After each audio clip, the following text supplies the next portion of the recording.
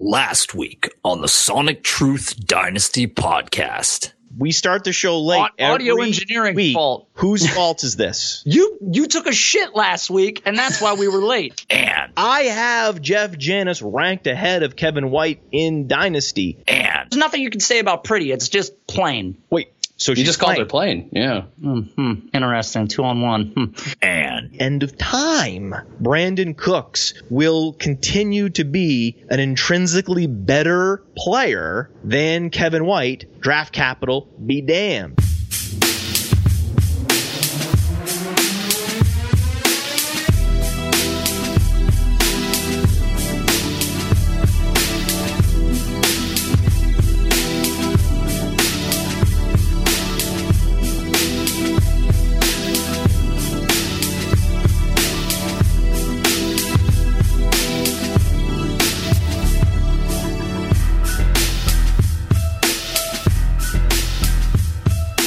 What's up, everybody? Welcome to the Field Gulls Sonic Truth Dynasty podcast. I'm your host, Nate Liss. You can find me on Twitter at @AnOutrageDew. And with me, as always, is Mr. Matt Kelly. You can find him on Twitter at fantasy_mansion. What's going on, Matt? Apparently I'm a fraud.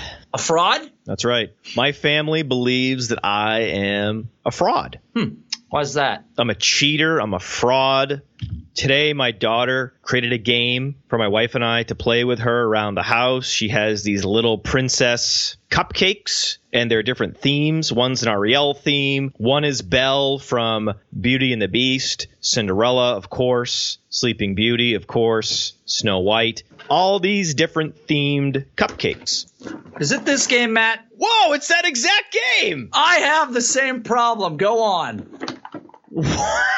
We did not talk about this before the show. I have cupcakes all over my recording studio. Look at this. I got a handful of them right now. Cupcakes everywhere. Just to take the audience behind the scenes for a moment, I like to start the show with a curveball. Nate has this beautifully laid out show sheet. He thinks he knows where the show is going to go, and I specialize in derailing the show within the first 30 seconds. That's why I'm here. That's what Field Gulls pays me for. So I did not tell him that I was going to talk about Princess Cupcakes today, and he had within arm reach a box of Princess Cupcake. That just happened. Woo! So these cupcakes are hidden around the house, and our daughter gives my wife and I clues. This cupcake is for a princess who's friends with 7 dwarfs. So then we have to go around the house looking for a Snow White cupcake that is topped with an apple. And then whoever brings it back first, like supermarket sweep, wins the cupcake, and then she gives us another clue, and so on and so on. It's a game. It's fun. So what I do inevitably during the game is I will stumble upon cupcakes that are for princesses that have yet to be called out. And I am compelled to take that cupcake and make it harder to find, slide it into a nook or a cranny within the house so I can immediately go find it as soon as the clue is given. Gamesmanship. Well. My daughter and my wife don't view it necessarily as gamesmanship. They view it as cheating. So I was called a cheater. I had my win nullified. I had a prize. It was taken away unceremoniously, and I was ridiculed and banished, and they went off together and played another game, and I wasn't welcome. And then I also realized, wait a second. Does this make me a hypocrite? Was I also caught in a hypocrisy here? Because I come on this show and pound the table about Dynasty League integrity. You can't tank in Dynasty. You have to try to win and win the right way. How many shows have we done with that theme? Don't answer that. All right. And here I am essentially cheating against my wife to win a prize given by my daughter. Now that I've explained to you my tactics, do you believe what I was doing was unethical, or is this just the normal gamesmanship that is natural when you're playing board games or family games that have no stakes? Look, man, we're all looking for an edge, Matt, whether it be taking supplements, whether it be, Right? stealing signs, right? We're always looking for that edge. And, maybe she should either A, hide them better or put out one cupcake at a time if she doesn't want want you to come across these things preemptively. Change the rules. Try harder. You can do the same thing. It's not in the rule book. I read the rule book. The rule book doesn't exist. There is no rule against it, so why can't you do it? And that's what I often say to people about Dynasty Leagues. Well, if you don't like tanking, really, you can complain about it on a podcast like I do, or you can change your league rules to severely penalize tanking. For example, in my leagues, we banish the last place team. We rip the roster from the owner's cold, dead, tanking hands and give it to someone else. But my wife also relished in reminding me about all the other times that I cheated in family-style games. For example, Uno. I always thought when I was growing up, Uno was a game that we played to see who could out-cheat the other person. I deal off the bottom of the deck. I hide, draw fours in my shoe. I am using all the tricks of the trade to try to win when there are no stakes, when it's just for fun. Trying to get away with cheating for me is part of the fun. Do you agree with that? Or are my tactics now starting to go to a place where now you're shaking your head and you're saying, okay, that's too far? No, again, I'm with you. I think that we've outgrown these games. You know, like it's hard to retain your attention playing these types of games because they've just sort of lost their fun over time. It's fun to play with your family. It's fun to see the enjoyment with your child and stuff like that. But it's hard to stay engaged playing these games. And it's like, yeah, sometimes you got to do a few little things here and there to keep it interesting, to keep it fun. Because you know what? Even if you do get caught, it's a little fun because now they're looking for you to cheat and add something else. Today is going to be a competitive day for me because it started with these fun family princess cupcake games. And then later tonight, we have a family friend has invited us over, and he's tall. He plays basketball. Apparently you're tall. We learned on the last show that you're 6'2", which was shocking to every single member of the audience who envisioned you as a small person. I didn't know that anybody envisioned me as a small person, and I have friends that listen to the show, so it can't be everybody. They at least know how tall I am. I was inundated with emails and tweets confirming the assumption that you were a small person. This was the breaking news of the offseason that you're actually tall. Interesting. I had no idea that people assumed that I was short, and I'm even more surprised that after I confessed that I was that tall, there's still people out there that just don't buy it. Oh, you're tall. You changed the camera angle today for the show to make yourself look taller. I noticed you did that. That's not why I did it. I want to give you the full spectrum. I'm running this 2-microphone system. There's a lot going on. I just want the whole thing to be in the frame. So this friend of mine is tall. He plays basketball, and he just installed a new hoop. But in the last year, once in a while, we'll be at school, and there'll be a basketball, and we'll shoot around, and I'll make a bunch of threes in a row or something. And he'll be like, whoa, whoa. And now he's just installed this basketball hoop, and he's excited to christen it by playing me one-on-one. So he's invited us to their house tonight for dinner, essentially as an elaborate event to get me on the basketball court to play him one-on-one. My wife said, oh, God, he plays basketball all the time. Are you sure you want to do this? And I said, don't worry, honey. He can't shoot. It's fine. And she said, oh, okay. That's fine. And I said, what does that mean? Why is it important that he's not a good player? Like, why are you looking out for me? Why don't you think I can play basketball? And she turns to me and goes, remember that one time at the JCC? And that's all she had to say because I knew exactly what she meant. And it was like a dagger. Now, I have a question, Matt, because we're just assuming with one another that everybody else knows. What does JCC stand for? Jewish Community Center. Okay. And that's what I thought, but I don't think anybody else knew that. So we lived in Washington, D.C., the center of the city. There was a Jewish community center, and it was by far and away the most affordable gym membership. And my wife is Jewish, so it worked out really well for her and us. Matt, can I just say I find that surprising that a Jewish-owned gym would be affordable.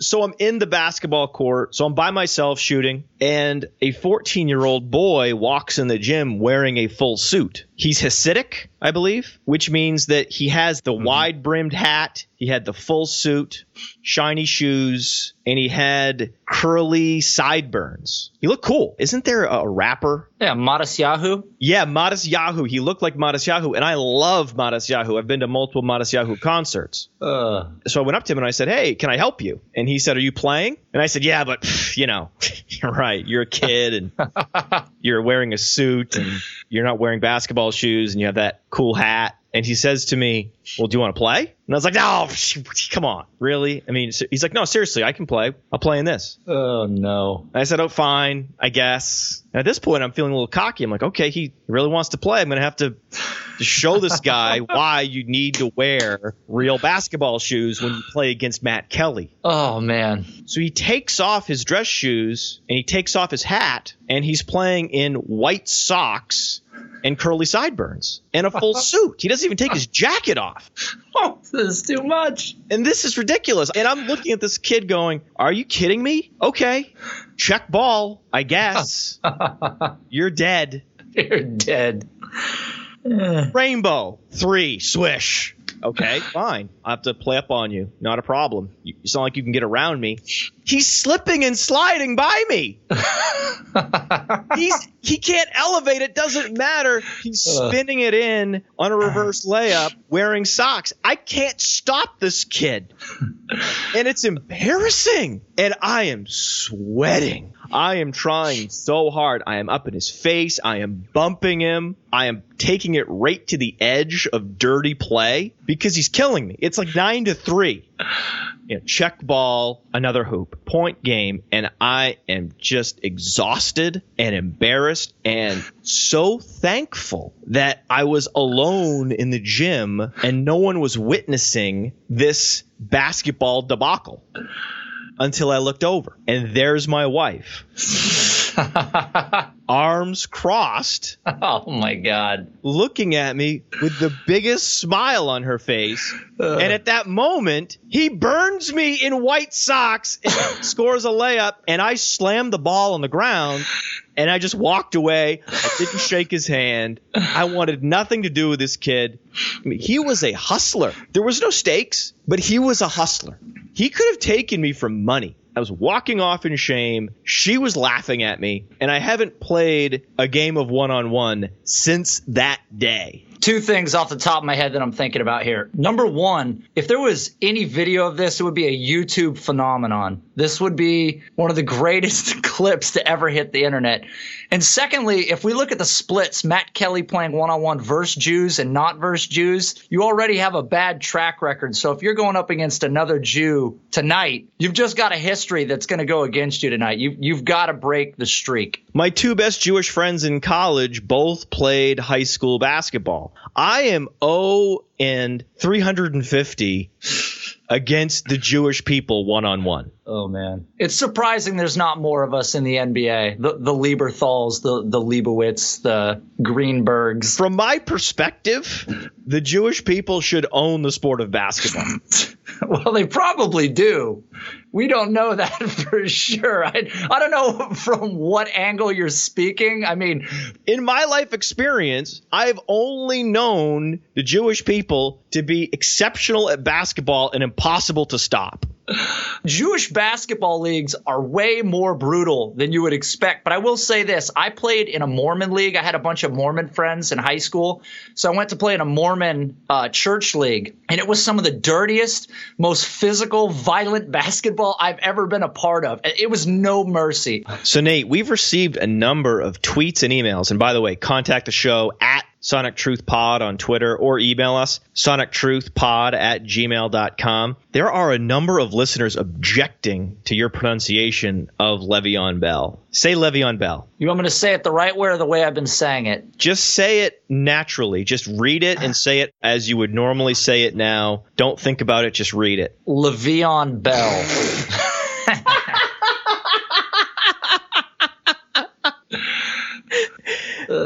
But for some reason, the listeners were offended by your blatant mispronunciation of Le'Veon Bell's name. I found that some players inspire an unreasonable affinity among fantasy gamers. And Le'Veon Bell is one of those players where the cup runneth over with positive emotion. People love Le'Veon Bell. And people love Antonio Brown. It's rare that one NFL offense would have two of the players that fantasy gamers love the most. And everyone knows I love Antonio Brown. And on the show, we've talked about the possibility of Antonio Brown breaking the record for targets and receptions in a season in 2016 because Martavis Bryant will be suspended for the year and he will be the locked-in number one target hog wide receiver on a high-volume offense. But the buzzards have spoken, and the sentiment is slow down. Temper expectations around Antonio Brown's target volume and reception totals for 2016 because you've forgotten that Le'Veon Bell commands 100-plus targets.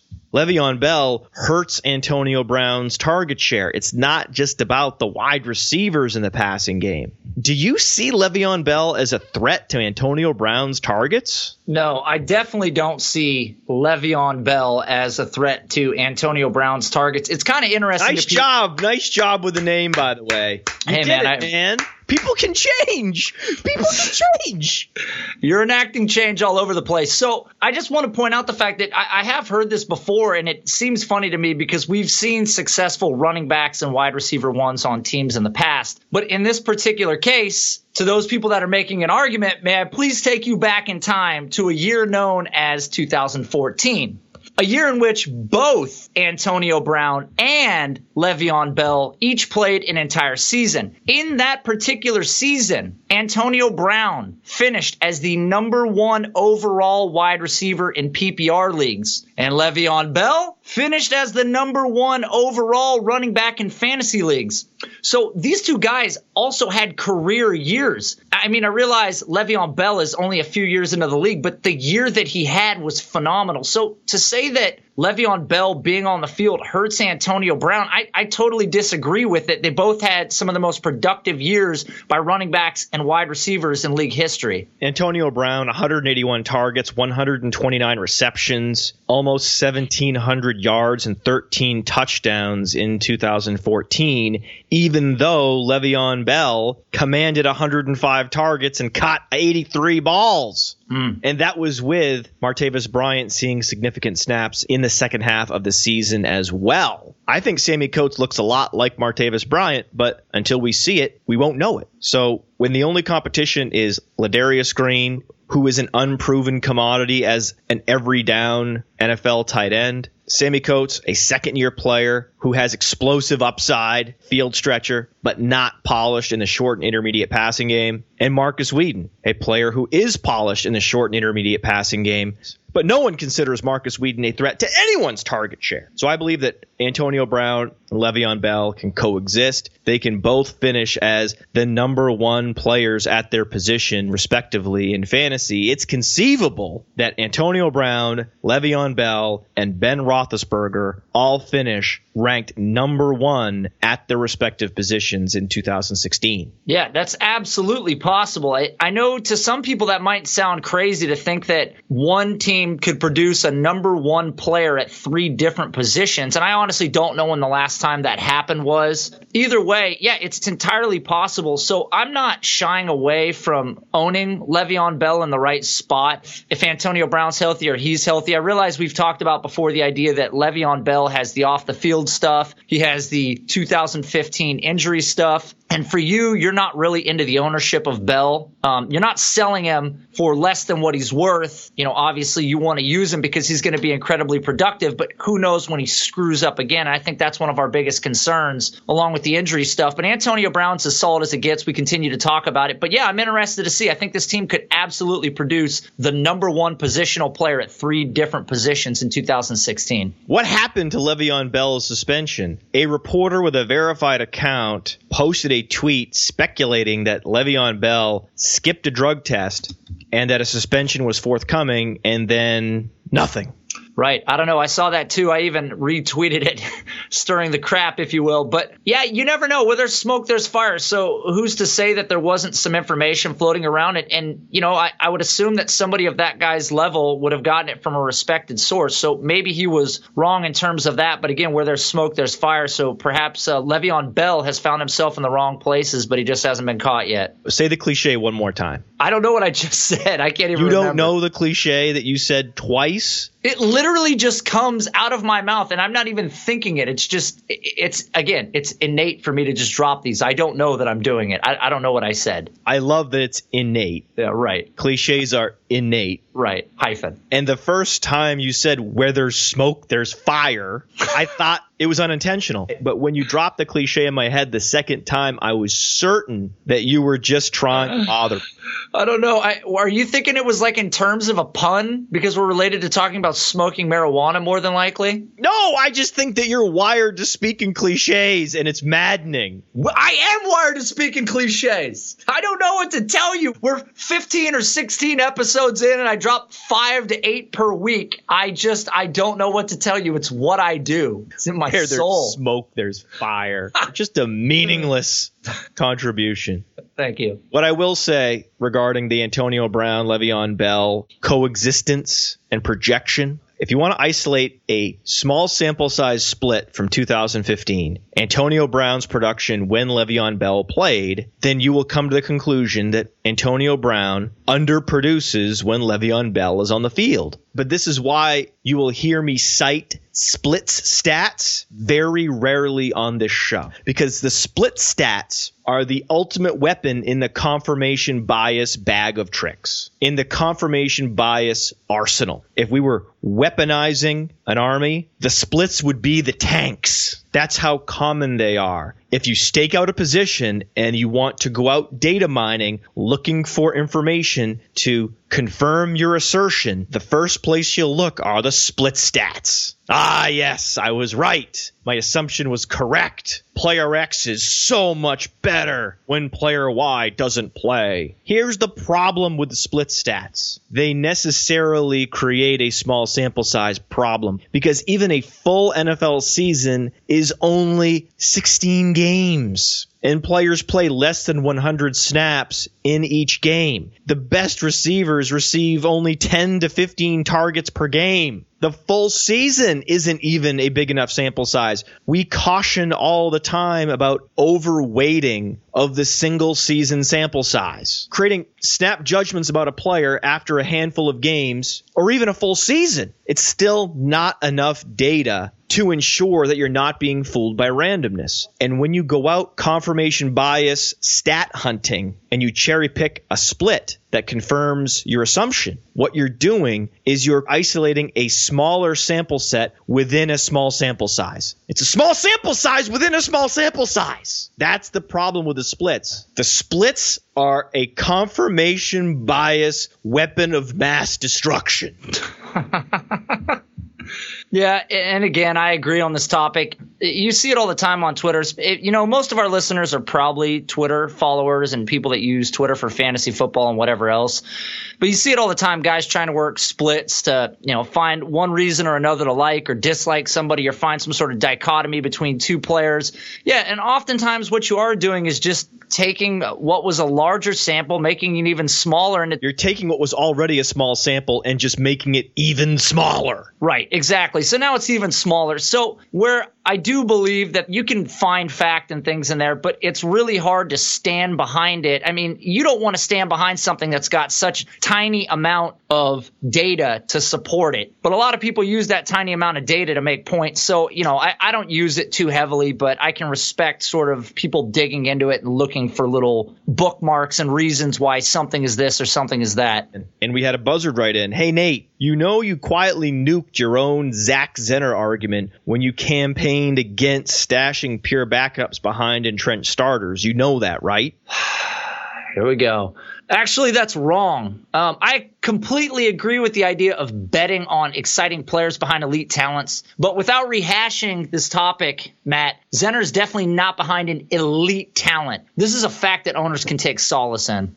Amir Abdullah is going to receive every opportunity to establish himself as the primary ball carrier for Detroit. And if he does that, he's under contract for the next 2 to 3 years. And Theo Riddick is the third down, 2-minute drill satellite back. So there is no path for playing time for Zach Zenner. That is the point. How elite the starter isn't the point. The point is, do you believe that a taxi squad roster spot should be devoted to a running back that may not see meaningful snaps for 2 to 3 years? Again, this is a tough one with Amir Abdullah. Okay, Forget Amir Abdullah and Zach Zenner for a second. Okay. Let's zoom out and have a more philosophical roster construction conversation. Fair enough. Let's go back 2 years and think about the idea of drafting Jerick McKinnon in 2014. Right. There was too much left in the tank for Adrian Peterson. I think this was one of the lessons. Sometimes we have to see it happen to really learn. Jerick McKinnon is a very special athlete. There hasn't been as many athletes coming into the league that were as athletically gifted as Jerick McKinnon was. So there was a lot of excitement behind him. So his particular situation is a small sample. An elite athlete behind one of the greatest running backs in NFL history who still has fuel in the tank.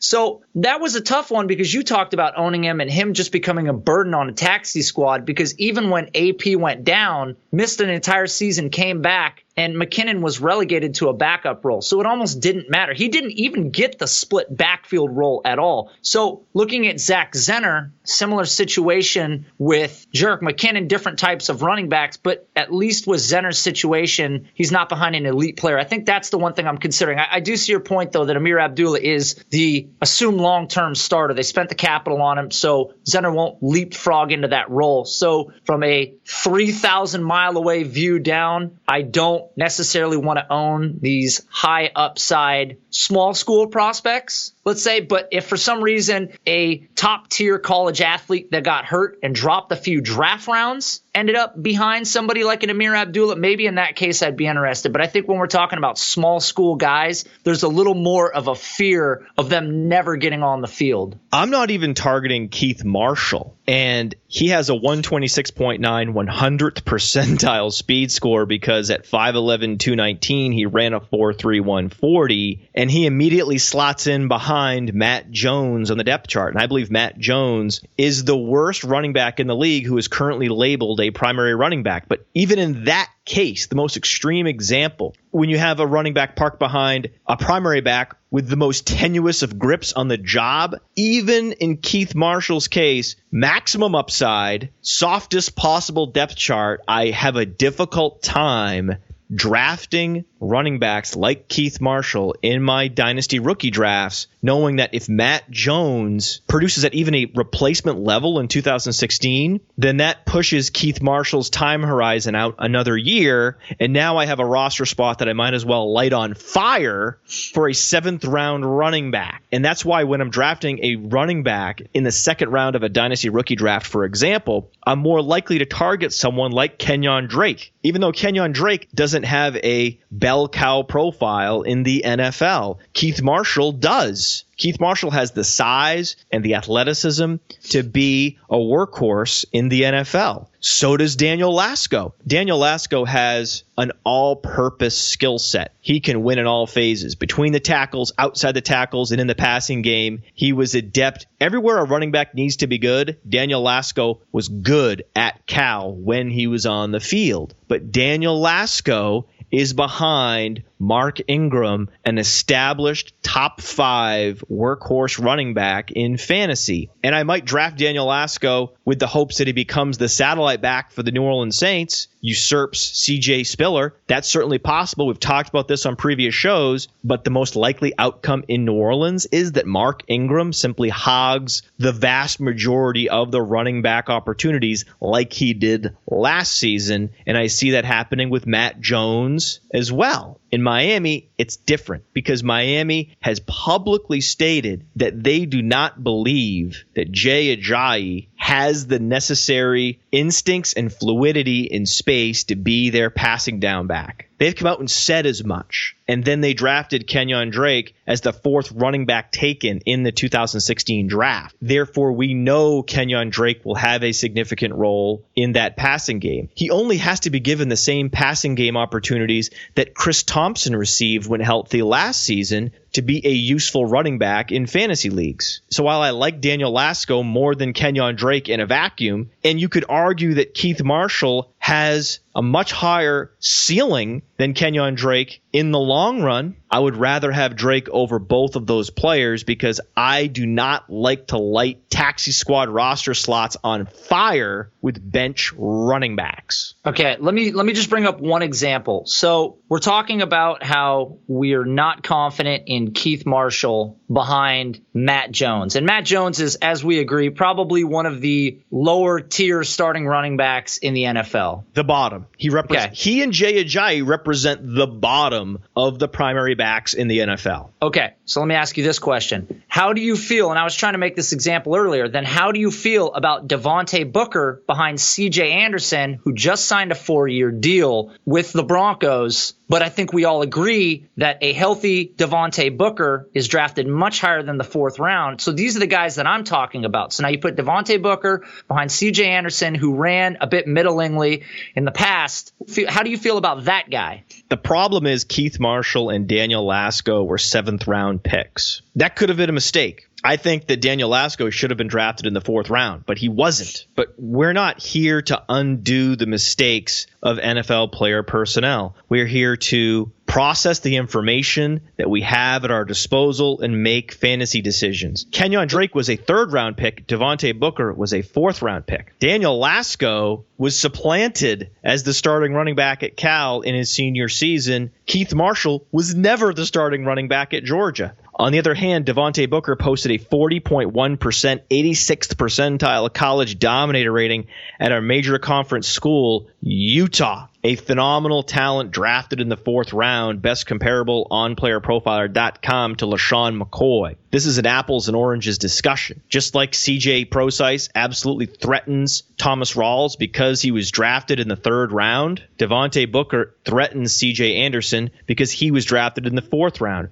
And furthermore, I have CJ Anderson near the bottom of my primary back rankings. CJ Anderson is a slot or two above Matt Jones and Jay Ajayi. I believe CJ Anderson is a below replacement running back in the NFL. And you can go back and look at the negative production premiums that CJ Anderson has posted while he's been in the NFL. And you can go back to his time at Cal, where he could not supplant E.C. Sefili, a 185-pound scat back, during CJ Anderson's junior and senior year. He was a backup to a scat back. So looking back through time, I do not believe that CJ Anderson deserves to be a primary ball carrier in the NFL. And I believe the Denver Broncos have assessed him as such, which is why they drafted Devontae Booker in the 4th round. That is a different dynamic than what we're seeing in Washington. The beat reporters in Washington are reporting that Washington is at least a year away from coming to Jesus on Matt Jones. That's a lost year for Keith Marshall that I would rather not burn a hole in my dynasty taxi squad. And Keith Marshall and Devontae Booker and Kenyon Drake are all in different categories in terms of where they're being drafted in your fantasy leagues. Obviously, you're taking Devontae Booker before you're taking Keith Marshall. I'm taking Devontae Booker before I'm taking Kenyon Drake. And that's even with C.J. Anderson's new contract. I just feel like Devontae Booker fell because of his injury. So he should have gone higher. And this is the type of thing we talk about, being discerning with players' ages and how they'll age in the NFL and how they can produce. It's the same thing here. You have to be discerning about depth charts and how players produced in college. And just because Kevin White was drafted with the 7th pick overall and Devontae Booker was selected in the 4th round, it doesn't mean that Kevin White will be elite and Devontae Booker will be nothing. Right? Sometimes players land in positions for different reasons. Kevin White was assessed by the Chicago Bears as the 7th best player overall. Devontae Booker fell. I think it was due to injury, and I think he's one of the better running backs in this draft class. And in terms of the conversation that we're having, I just think that Devontae Booker is one of those players that I would be willing to stash because, yeah, I feel like he will pass C.J. Anderson, and I feel like he has the resume to validate that he can do that. Right. Devontae Booker represents the line of demarcation. I believe that the differential between the Devontae Booker and C.J. Anderson talent profile is just wide enough to make up for the fact that Devontae Booker will start off his rookie season as a backup running back to an entrenched starter. But Devontae Booker and the Denver Broncos running back depth chart situation is the only situation I can think of in the NFL where I would willingly invest a second-round dynasty rookie draft pick in a player who has no chance to win the starting job during the preseason. And an important attribute on the Devontae Booker profile is his fourth-round draft capital. Once you get into the fifth, sixth, and seventh rounds, I'm done drafting the uber late-round picks and undrafted free agent running backs who have no chance of becoming a starter in their first year. I'm done, Nate. I'm done. You would have thought we learned our lesson overvaluing fifth-rounder Jay Ajayi and fifth-rounder David Cobb last year. Every year this happens, we hope traffic in these fifth, sixth, and seventh-round picks. And every year they get marginalized and never ascend and burn holes in our taxi squads. I'm done. I'm done. I'm done with the Daniel Lascos. I'm done with the Keith Marshalls. I'm done with the Marshawn Coppriches. I'm just done. Just give me Kenyon Drake and leave me alone. Get out of here with your talent. I don't care anymore. Done. Done.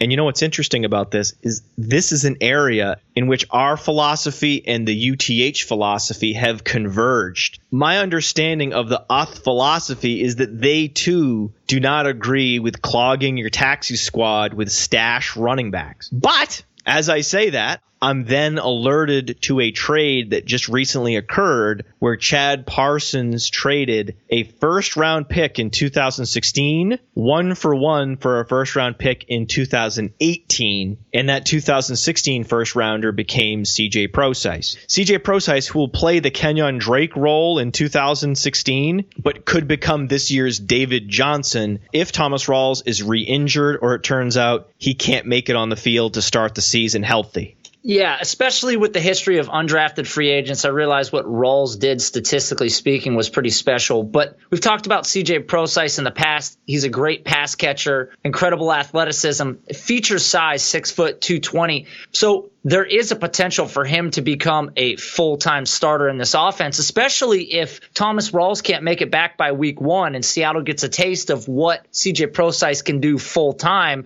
There may be an opportunity where he starts to nudge Thomas Rawls for that role. So trading a 2016 first-rounder, 1-for-1 for a 2018 first-rounder, is the height of absurdity, regardless of whether or not C.J. Prosise is available at that pick. But if C.J. Prosise is available at that pick, it makes the trade even worse. A 1-for-1 lateral move for first-round picks at the cost of 2 seasons of lost productivity. You traded picks 1-for-1, except the team that's getting the 2016 pick also gets 2 extra seasons of C.J. Prosise productivity. That represents the absurd heights of youth chasing. This tanking the now in the hopes of creating a super team 2 years from now. What is the point at this point?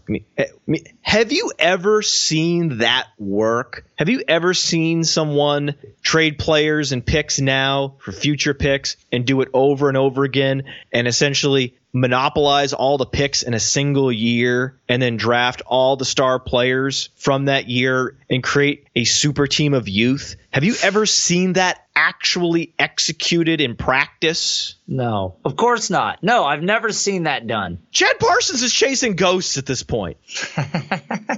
I feel like he's Bobby Fischer playing chess against himself. Can I just say one thing on the C.J. Prosise topic? I just want to say in terms of this pick, him getting this 2016 pick that turns into Prosise and Chad ending up with a 2018 first.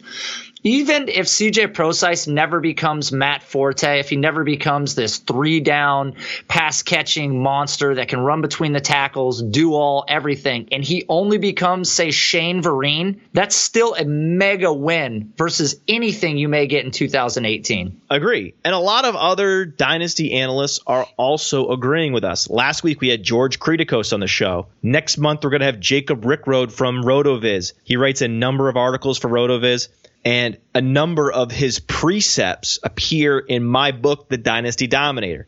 This is a Dynasty League podcast with thousands of listeners, and we're thankful for that. All of you should be going to playerprofiler.com/guides and download the Dynasty Dominator. It is 120 pages of key precepts for creating a successful Dynasty League team, starting with your startup draft and every year moving forward. Tips for what players to draft and what rounds of a startup, and how to accumulate talent as the years go on via rookie drafts and trades. It's only $8. And if you're listening to a Dynasty League podcast, you should be accessing the written resource that the Dynasty League podcast host spent months compiling. There are key rules of thumb and precepts, and the evidence backing the rules of thumb are provided by the best of the Dynasty industry. Rich Rebar, Jacob Rickrode, Sean Siegel, Frank DuPont, Ryan McDowell, George Kritikos, not Chad Parsons. Sorry, we couldn't find anything.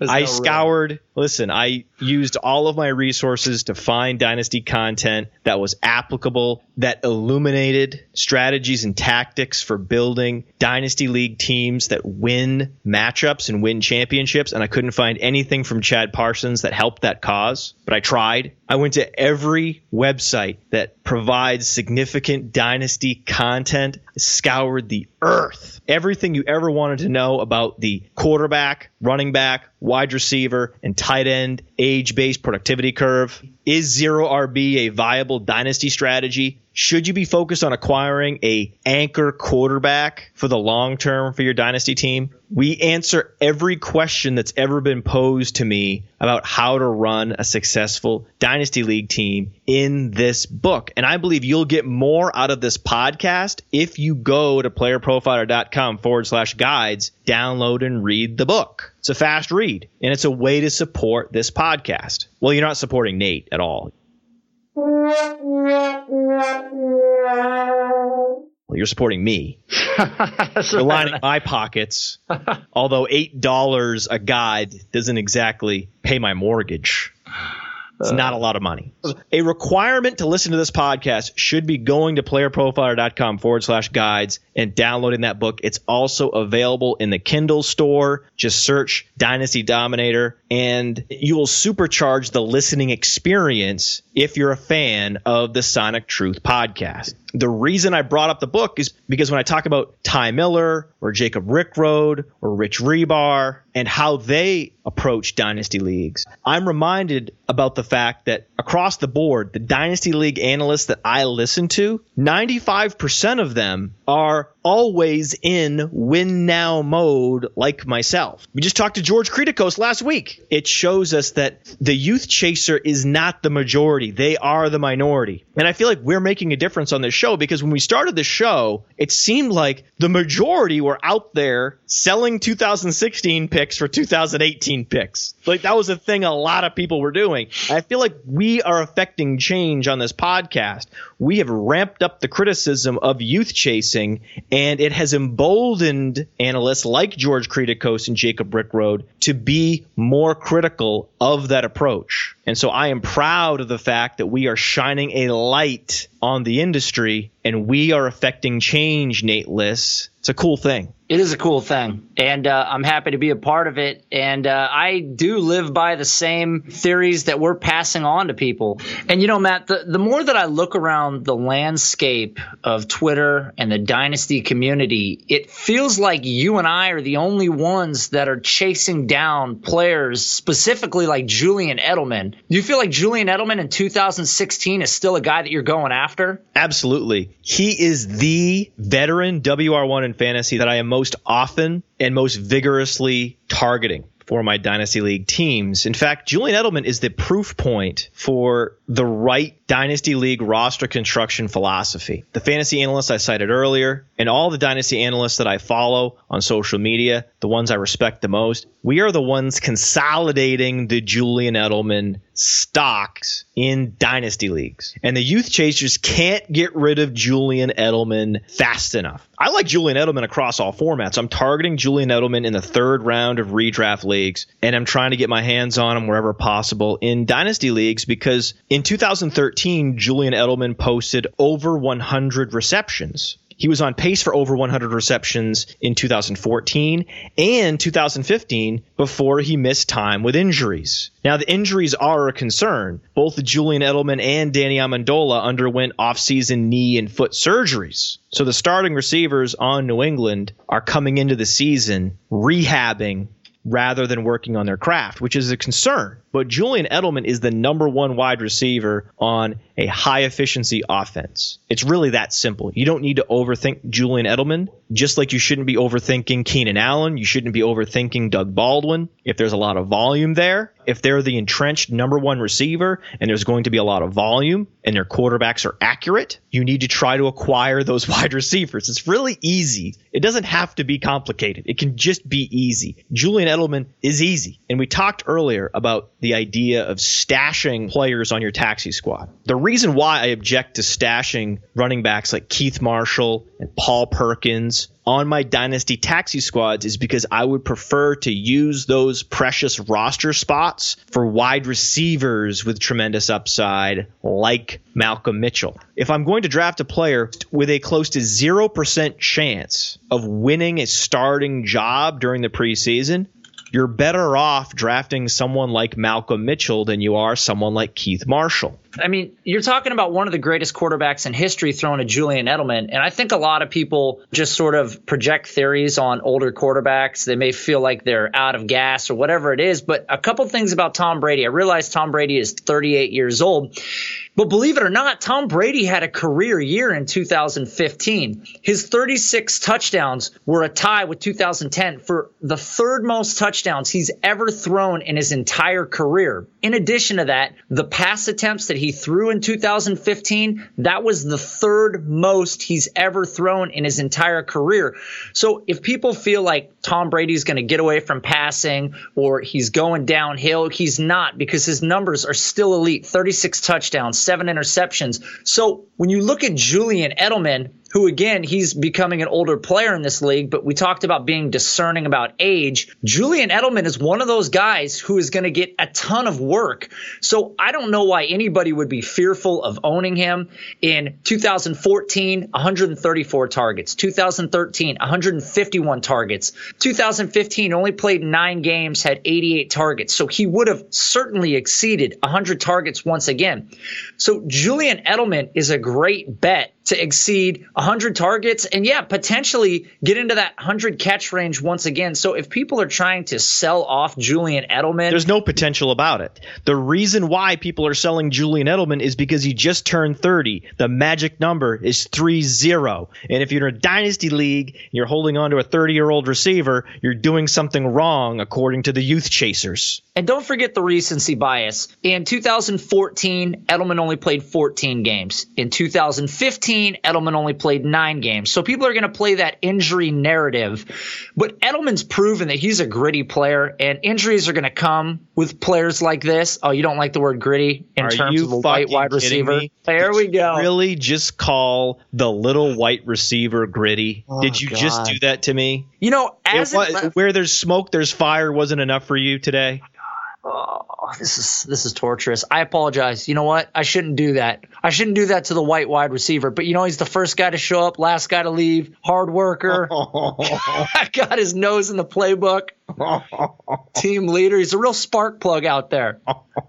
That is the perception of the New England receiving corps, isn't it, though? Oh, it is. They specialize in the little white wide receiver. They have LWWRs. That's the position. That's the acronym for the position in New England, LWWR.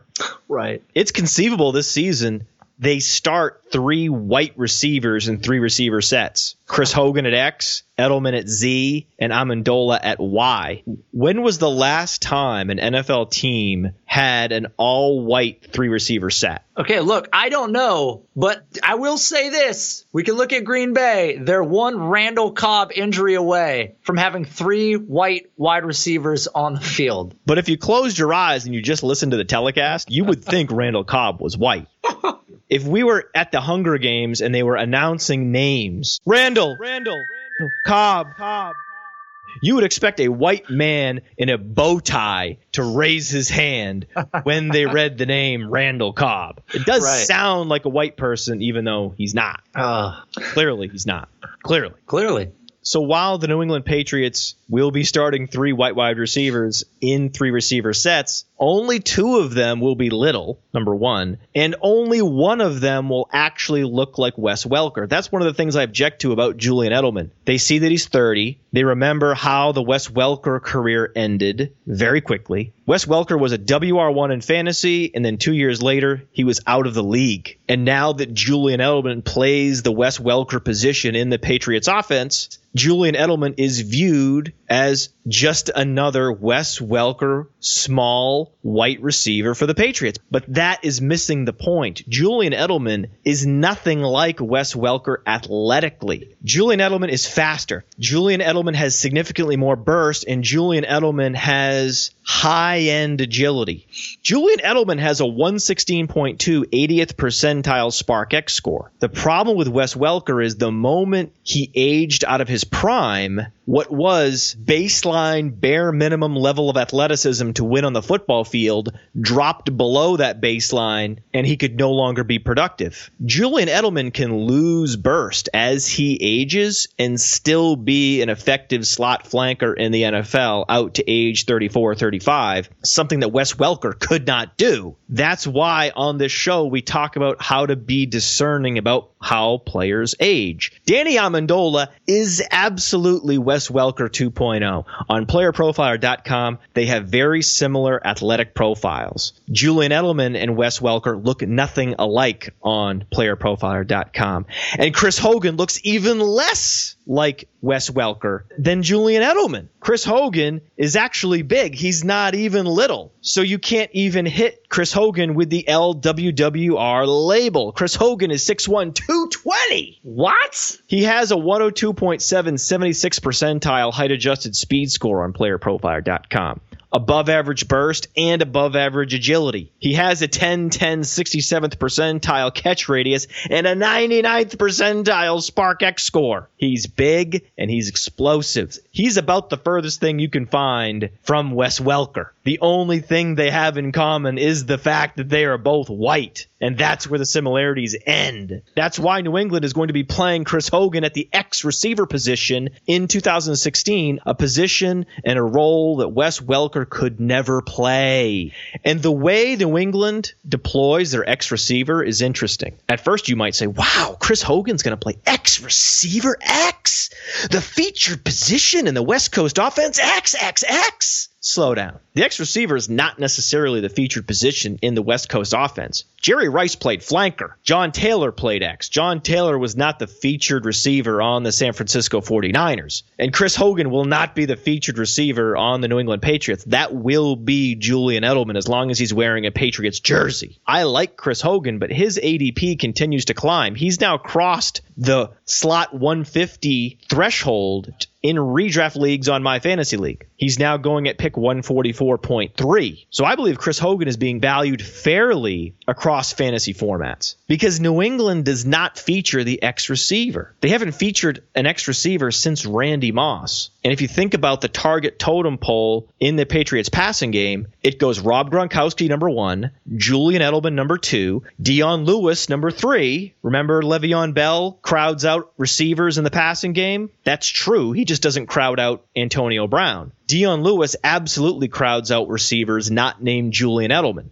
Some of the passes that would be going to Chris Hogan or Danny Amendola will be going to Dion Lewis when Dion Lewis is healthy. Then the question becomes, is the number 4 receiver in the passing game Martellus Bennett or Chris Hogan or Danny Amendola? So it's conceivable that the Patriots feature their second tight end and their Y slot receiver Danny Amendola more than they feature Chris Hogan. The Patriots could be the first offense in the history of the NFL in which the X receiver is technically the 6th receiver on the target totem pole. We've never seen that before because the Patriots do not operate a generic version of the West Coast offense. The Patriots are like the Golden State Warriors of the NFL. And like the Golden State Warriors realized, oh wait, it's more efficient for us to shoot threes than shoot twos. The Patriots, in a number of games last season, realized it's more efficient for us to throw than run. There are games in which the New England Patriots treat the run play like a gadget play. And to take this parallel a step further, the Golden State Warriors also realized, oh wait, we're more efficient on both the defensive and offensive side when we don't play a center. For decades, the center was the centerpiece of an NBA franchise. And the Golden State Warriors told you this past season, never mind, we don't need a center. In fact, our lineup of death, our most effective lineup, doesn't have a center. We're starting Draymond Green, a forward, at the center position because it gives us the best chance to win. And that's what the Patriots are realizing. They're realizing that the back shoulder fade to the X receiver is the equivalent of a center shooting a hook shot. It's low percentage. The Patriots are clinically identifying the high percentage throws in the offense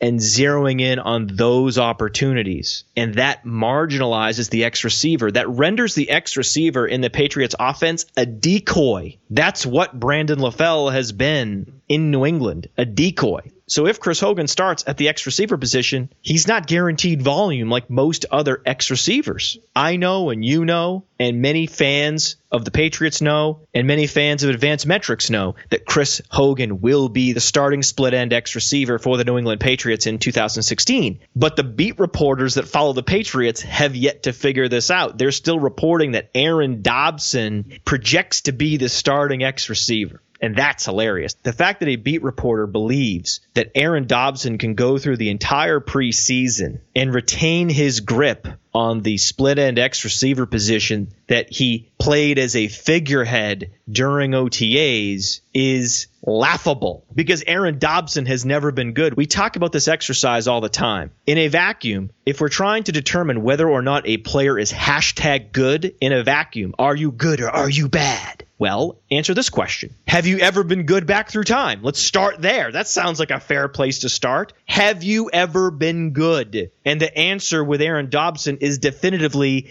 no. He's never posted more than 700 receiving yards going back to 4 years at Marshall. Let's do a rewind sound effect. Aaron Dobson has never posted more than 700 receiving yards. Ever. Aaron Dobson personifies the film grinder fallacy that one route provides significant information about a player's ability. It does not. One of the reasons why the Patriots drafted Aaron Dobson is because Aaron Dobson's highlight reel includes one of the most impressive catches in the history of college football. Are you familiar with this catch, Nate? I'm not. Aaron Dobson's running down the sidelines, and he makes a one-handed 40-yard catch in the back corner of the end zone in full stride. The footage is grainy, but the play is magnificent. He's 6'3", 210, long arms, runs a 4.42, a 113.1 height-adjusted speed score, 93rd percentile. Wow, right? Wow.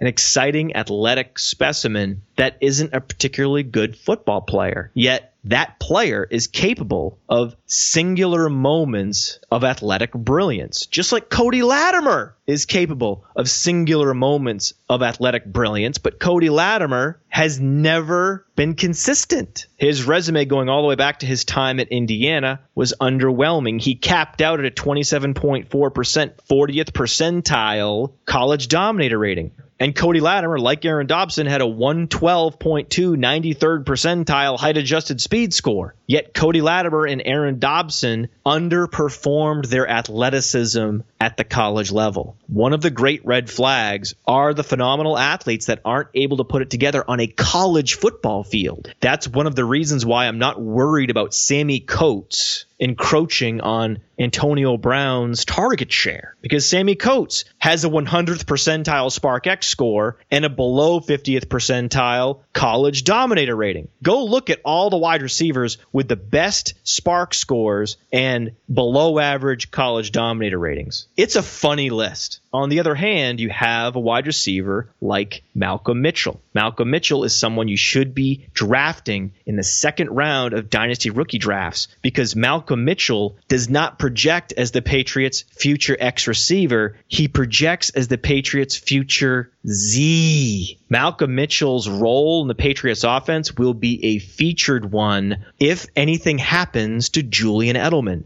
That's why I'm drafting Malcolm Mitchell, because his ceiling is as high as almost any receiver in the 2016 draft class. And you might say, well, I went to playerprofiler.com and Malcolm Mitchell does run a 4.45 40, but that was only 78th percentile. From his 40 time to his burst score to his agility score on playerprofiler.com, he has no workout metrics above the 80th percentile. So he's not a great athlete, and he didn't break out at Georgia until age 22, 13th percentile breakout age. Why should I like Malcolm Mitchell? Because not only does Malcolm Mitchell project to be the Patriots' future flanker Z target hog, but at Georgia, before he tore his ACL, as a freshman, he posted 45 receptions for 665 yards and 4 touchdowns in only 11 games as a true freshman. There are similarities between Malcolm Mitchell and Josh Doxson. Josh Doxson's career was derailed by a last year transferring from Wyoming to TCU.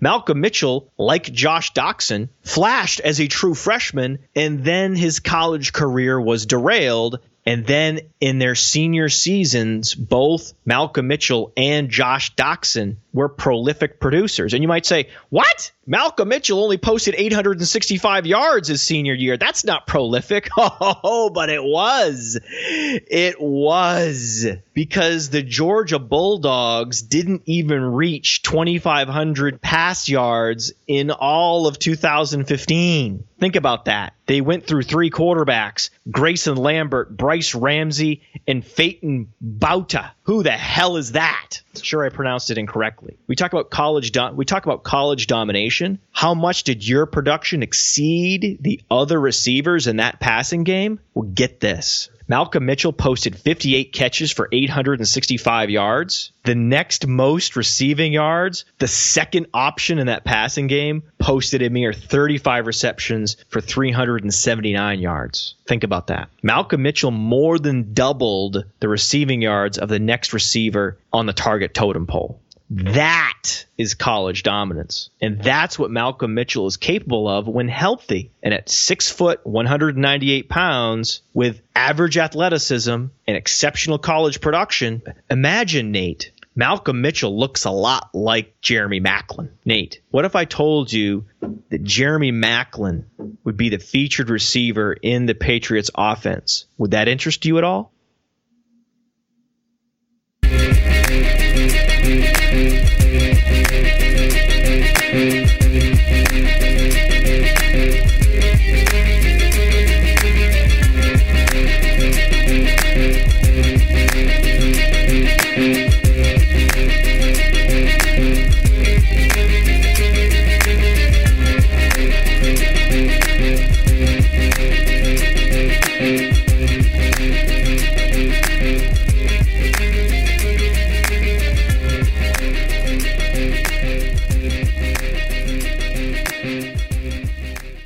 You can't tank in Dynasty. You have to try to win and win the right way. Did you lower the camera so you would look taller? What? No, man. I just want you to get like the full spectrum of me. So you are coordinated enough to grab one microphone with your left hand and another microphone with your right hand? The time chart, history of Jewish civilization. Oh, wow. There Yes. it is. From the origins of the religion through the JCC of today. And it was like a dagger. Hey, man, where's Aaron Hernandez on the website, bro? He went to jail before I started player profiling. Oh, really? Fuck. All right. And it was like a dagger. Chad Parsons, who we're trying to get on the show, he knows that it's all in good fun. We view this through a professional wrestling lens. We would love to have him on. And then right after that, I'm going to just eviscerate him because I have a microphone and a show. And I can say whatever I want. Fuck. Been to multiple Modest Yahoo concerts.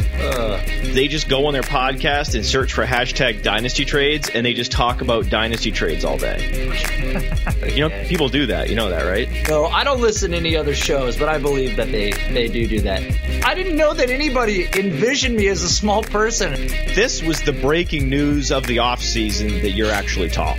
And I'm not trying to stereotype here, but these guys were animals. Should have been in cages. That was a dead fish that you just laid on my lap.